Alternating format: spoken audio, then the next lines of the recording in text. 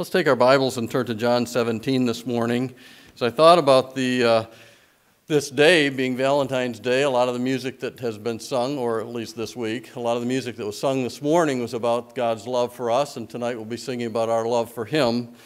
I thought about this passage that we're going through. We began last week of the Lord's high priestly prayer recorded in John 17. And I thought, what better passage than to realize God's love for us? Today, the second part of the prayer, in verses 6 through 19, Jesus prays for His disciples. In our Bible reading this week, we finished the book of Exodus. The tabernacle was completed. And as I read the last chapter in Exodus, I was reminded of this prayer of Jesus in John 17. Exodus 40:33 ends, "So Moses finished the work." And in verse 35, two verses later, it ends, "And the glory of the Lord filled the tabernacle." And immediately I thought about the passage that we were studying last week, in verses 4 and 5 especially, where Jesus says, "I have glorified thee on the earth, I have finished the work which thou gavest me to do, and now, O Father, glorify thou me with thine own self, with the glory which I had with thee before the world was." And so here's that same pattern of finishing the work that Christ came to do, and then seeing glory. And I couldn't help but think about our own lives. How will our lives reflect God's glory? It's when we complete the work that He's given us to do, when we finish that work. Paul said, "I finished my course," in 2 Timothy chapter 4 and verse 7. And so let's do what God has for us to do. Let's finish what He's given us to do, and we'll see God's glory. Well, here in these verses, in verses 6 through 19, we'll note first the ones for whom Christ prayed, the objects of His prayer, and then the requests that He worded for them, the requests of His prayer. So two simple points in our outline today. First, the objects of the Lord's Prayer. Let's read verses 6 through 10. He's praying for those who are with Him. There are 11 disciples with Him. In the next chapter, you'll find they'll leave this place and go into the Garden of Gethsemane. Judas has already left the scene. He's gone out to betray Christ. And so we have the 11 disciples, and these are the objects of His prayer.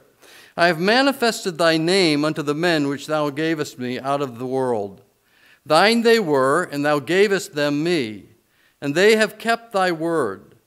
Now they have known that all things whatsoever thou hast given me are of thee. For I have given unto them the words which thou gavest me, and they have received them, and have known surely that I came out from thee, and they have believed that thou didst send me. I pray for them. I pray not for the world, but for them which thou hast given me, for they are thine. And all mine are thine, and thine are mine, and I am glorified in them." Notice Jesus prayed for the disciples to whom He manifested the name of God. Now, generally, when we think of a name, we think of a title of someone. But in the Bible, the name means far more than a title. It describes the character. There are more than 100 names that describe God in the entire Bible. If you study those names, you'll learn more about who God is. You'll be acquainted with His character, His attributes. You'll find in the compound names of El that He is El Shaddai, the Almighty. And what a blessed thought that is, that whatever strength that you need, He is Almighty. He can provide what you need. He is El Elyon, the Most High. El Yolam, the everlasting God. El Roy, the one who sees. And then in the compound names of Jehovah, Jehovah Jireh, the Lord is our provider. Jehovah Rapha, He is our healer. Jehovah Tzidkenu, He is our righteousness. Jehovah Shalom, our peace. Jehovah Ra, the Lord our shepherd. Jehovah Nisi, the Lord our banner when we go into conflict. And so Jesus lived among these disciples. And as He did, He was manifesting the name, the character, revealing the character of God to them.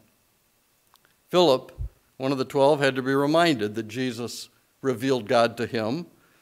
Philip said in John 14:8, "Lord, show us the Father, and it sufficeth us." Jesus said unto him, "Have I been so long with you, and yet hast thou not known me, Philip? He that hath seen me hath seen the Father.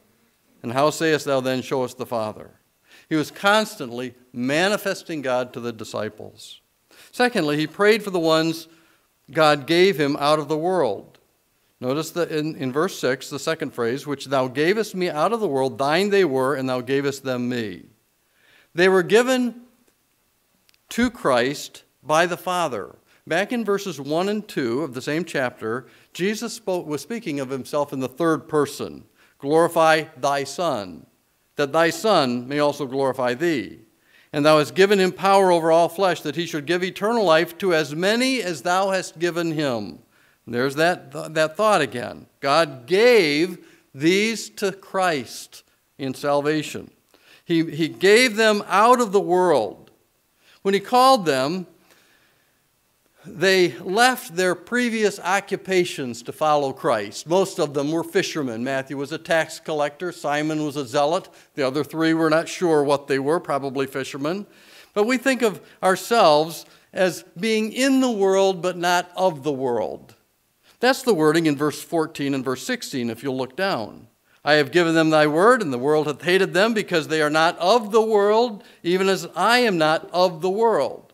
Verse 16, they are not of the world, even as I am not of the world. And so that's a good way to think about it. We're in the world, this is where we live, but we're not of the world. William MacDonald writes, they were separated from the unbelieving mass of mankind and set apart to belong to Christ. When we come to Christ, we sing that song, this world is not my home. Things are different now.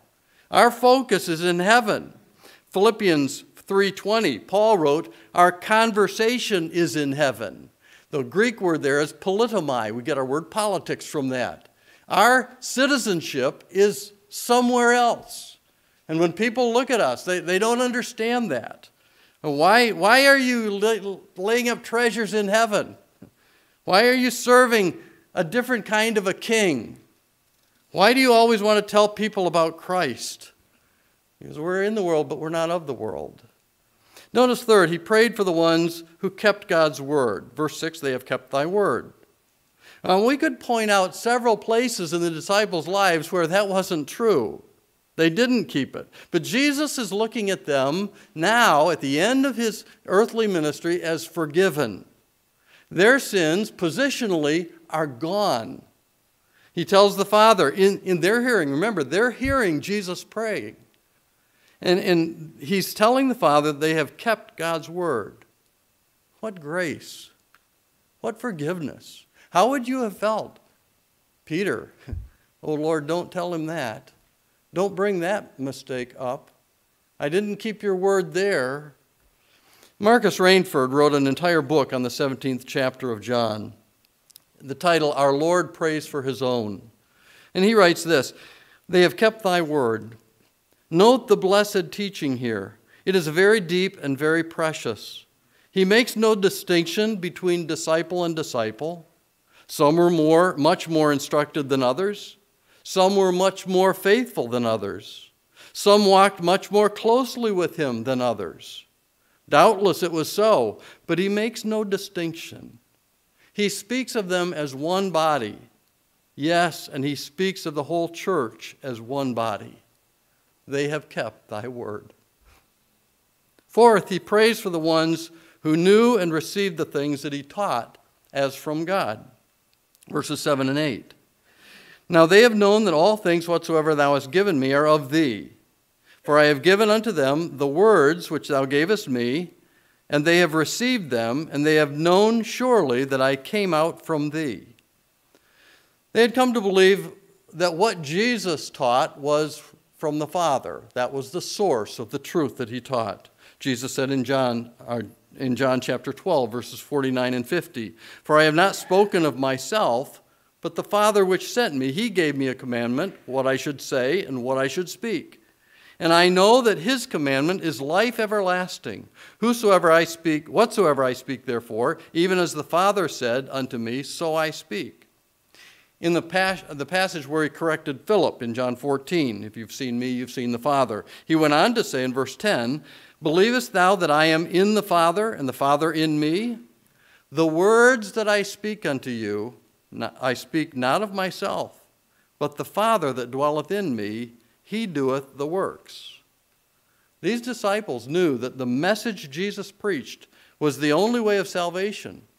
John 6:68, Simon Peter said, Lord, to whom shall we go? Thou hast the words of eternal life. He prayed for the ones who believed Jesus was sent from God, verse 8. And they believed that thou didst send me. Let's go to Simon Peter again and find a statement of faith in Matthew 16:16. Simon boldly answers, Thou art the Christ, the Son of the living God. What a great confession of faith. They confessed Christ. They believed that God had sent him. Questions often asked, when did these disciples become believers? When were they saved? And there's all sorts of uncertainty about when in each of the lives of these disciples that came to happen. Some say it's in John chapter 2, verse 11, the beginning of miracles that Jesus did in Cana and manifested his glory. And it says at the end of that verse, and his disciples believed on him. Zane Hodges said, no, that wasn't the point of their salvation. For 50 years he held that. He died when he was 76. He was writing a commentary at the age of 75 on that very passage, and he changed his view and said, yes, that's when they were saved. So we don't know exactly when, but he prayed for the ones who believed that Jesus was sent from God. Sixth, he prayed for the ones who were separated from the world. He said, I pray for them, I pray not for the world, but for them which thou hast given me, for they are thine. That doesn't mean that Jesus never prayed for lost people. He prayed for them on the cross. Father, forgive them, for they know not what they do. William MacDonald writes here, he was praying as the one who represented believers before the throne of God. There, his prayer can only be for his own. Seventh and last in this section, he prayed for the ones who belong to the Son as well as the Father. Verse 10. And all mine are thine, and thine are mine, and I am glorified in them. Here we see the divine unity of the Son and of the Father. In John chapter 16, verses 14 and 15, Jesus includes the Holy Spirit in that divine unity. And he shall glorify me, that is, the Holy Spirit will glorify me, for he shall receive of mine and shall show it unto you. All things that the Father hath are mine, therefore said I, that he shall take of mine and shall show it unto you. So there's no jealousy in the Godhead. All three we belong to all three. God created us, we're his by right of creation. Jesus redeemed us, we're his by right of that purchase price. The Holy Spirit has sealed us. We are his by that indication of the divine seal. So Jesus pointed to these disciples and said he was glorified in them.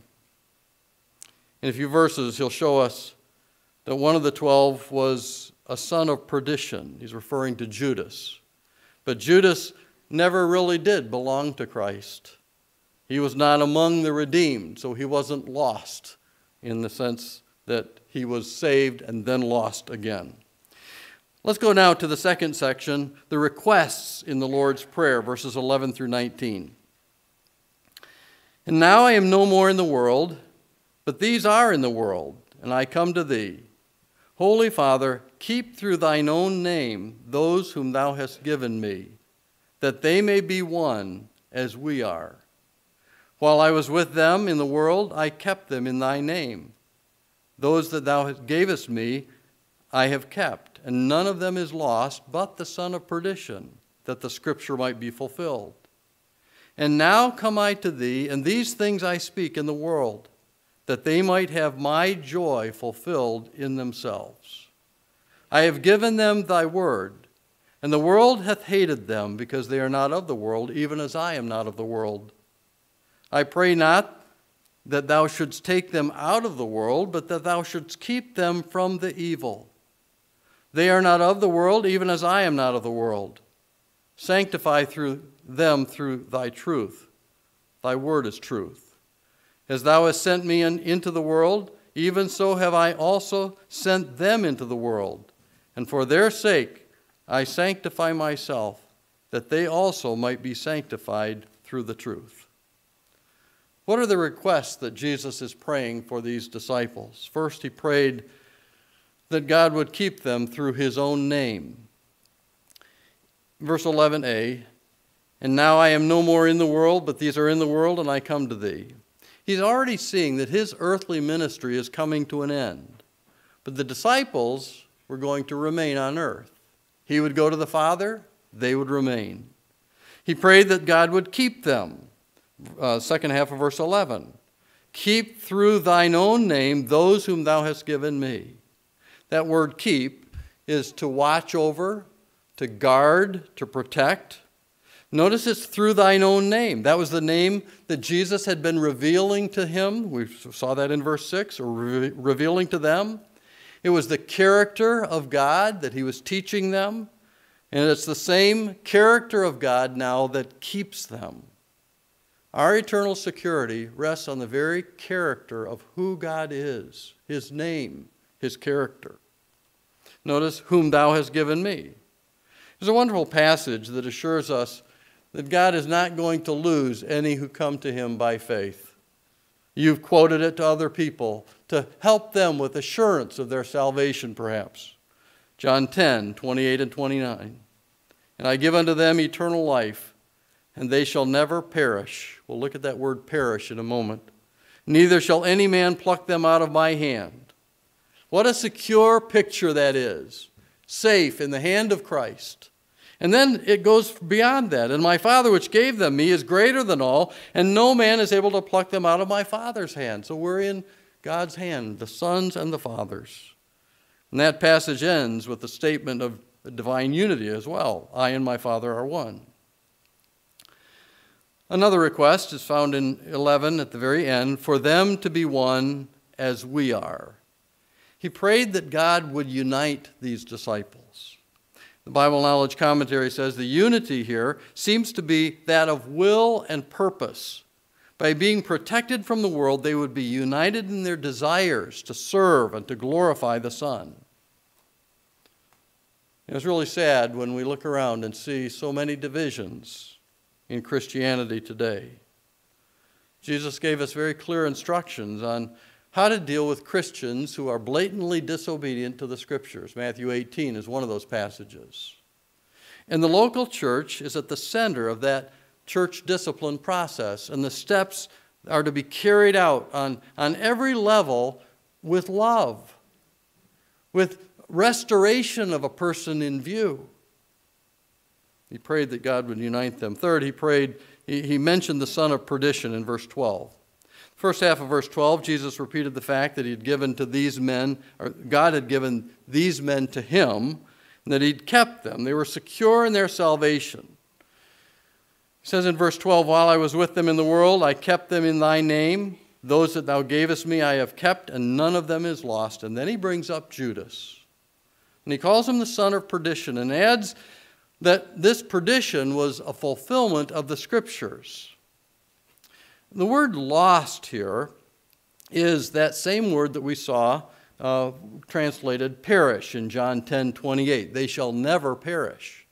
It's also found in John 3:16, the word perish there. It means to be destroyed, to be lost forever.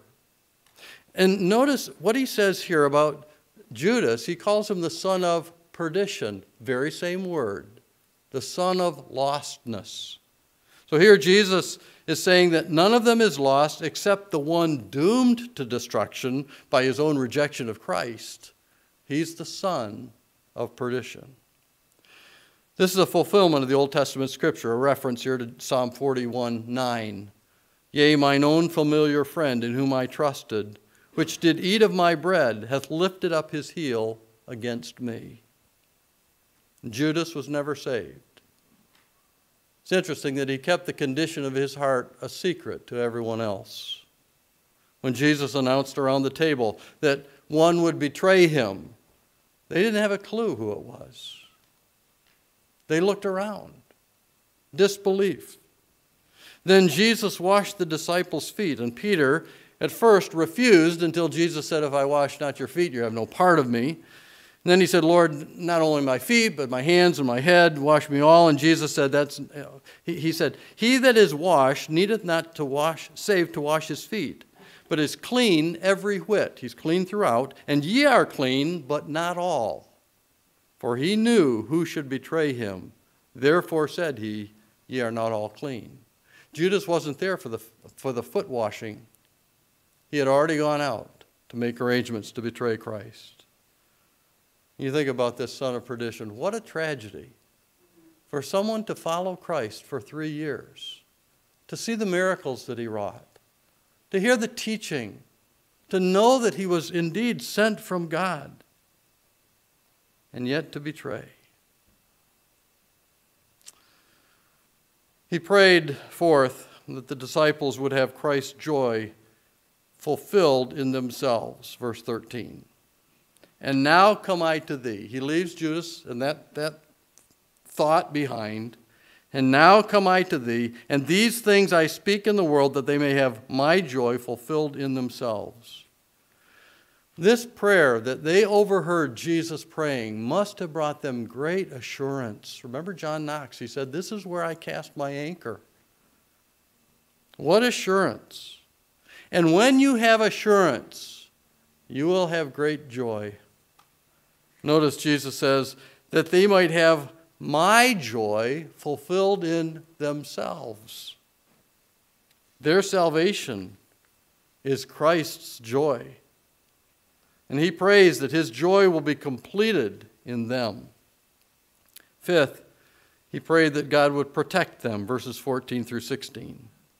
I have given them thy word, and the world hath hated them, because they are not of the world, even as I am not of the world. I pray not that thou shouldst take them out of the world, but thou shouldst keep them from the evil.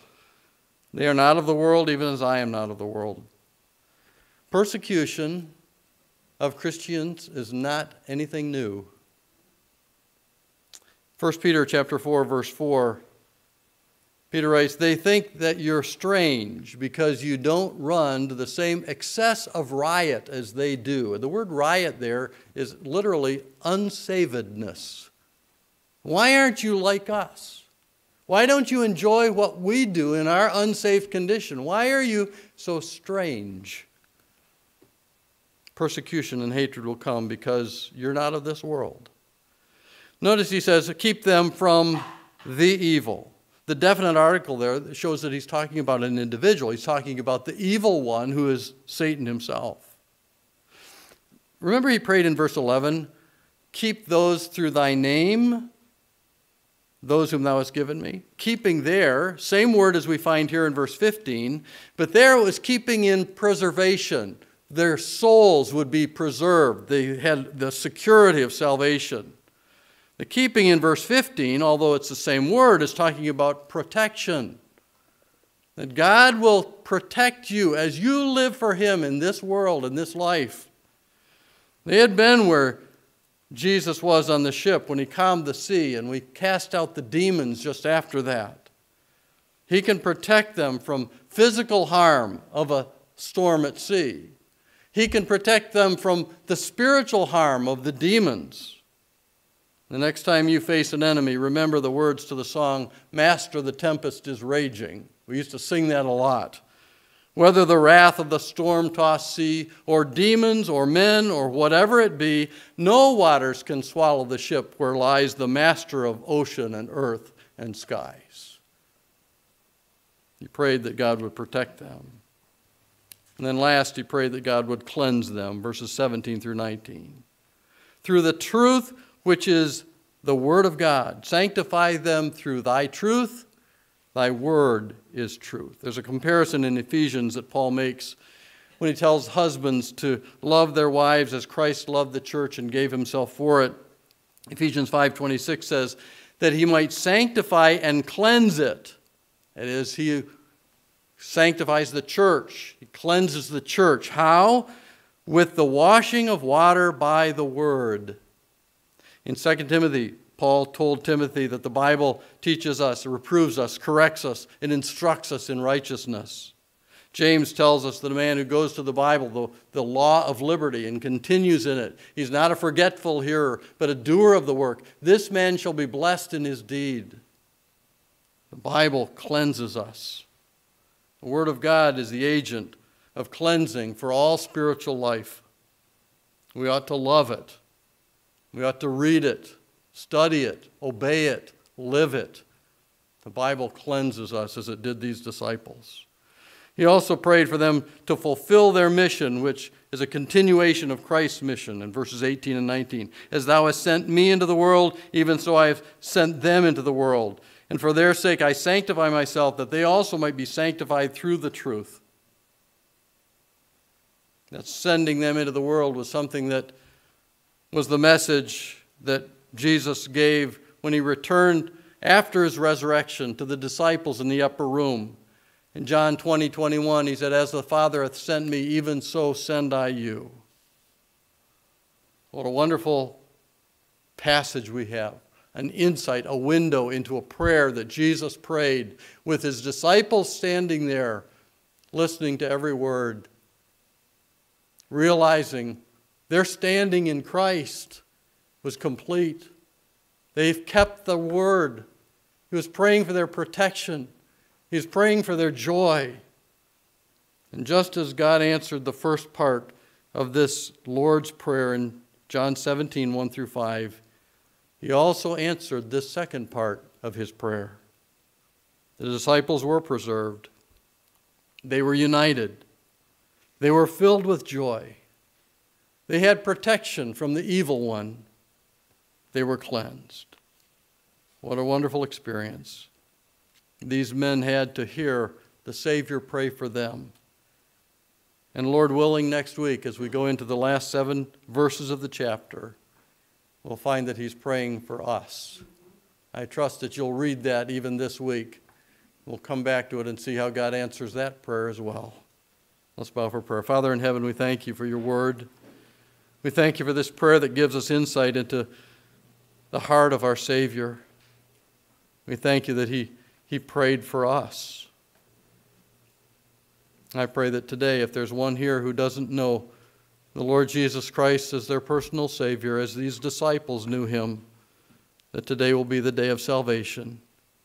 If there wouldn't be a Judas among us who appears from the outside to know you, but to be a betrayer at heart.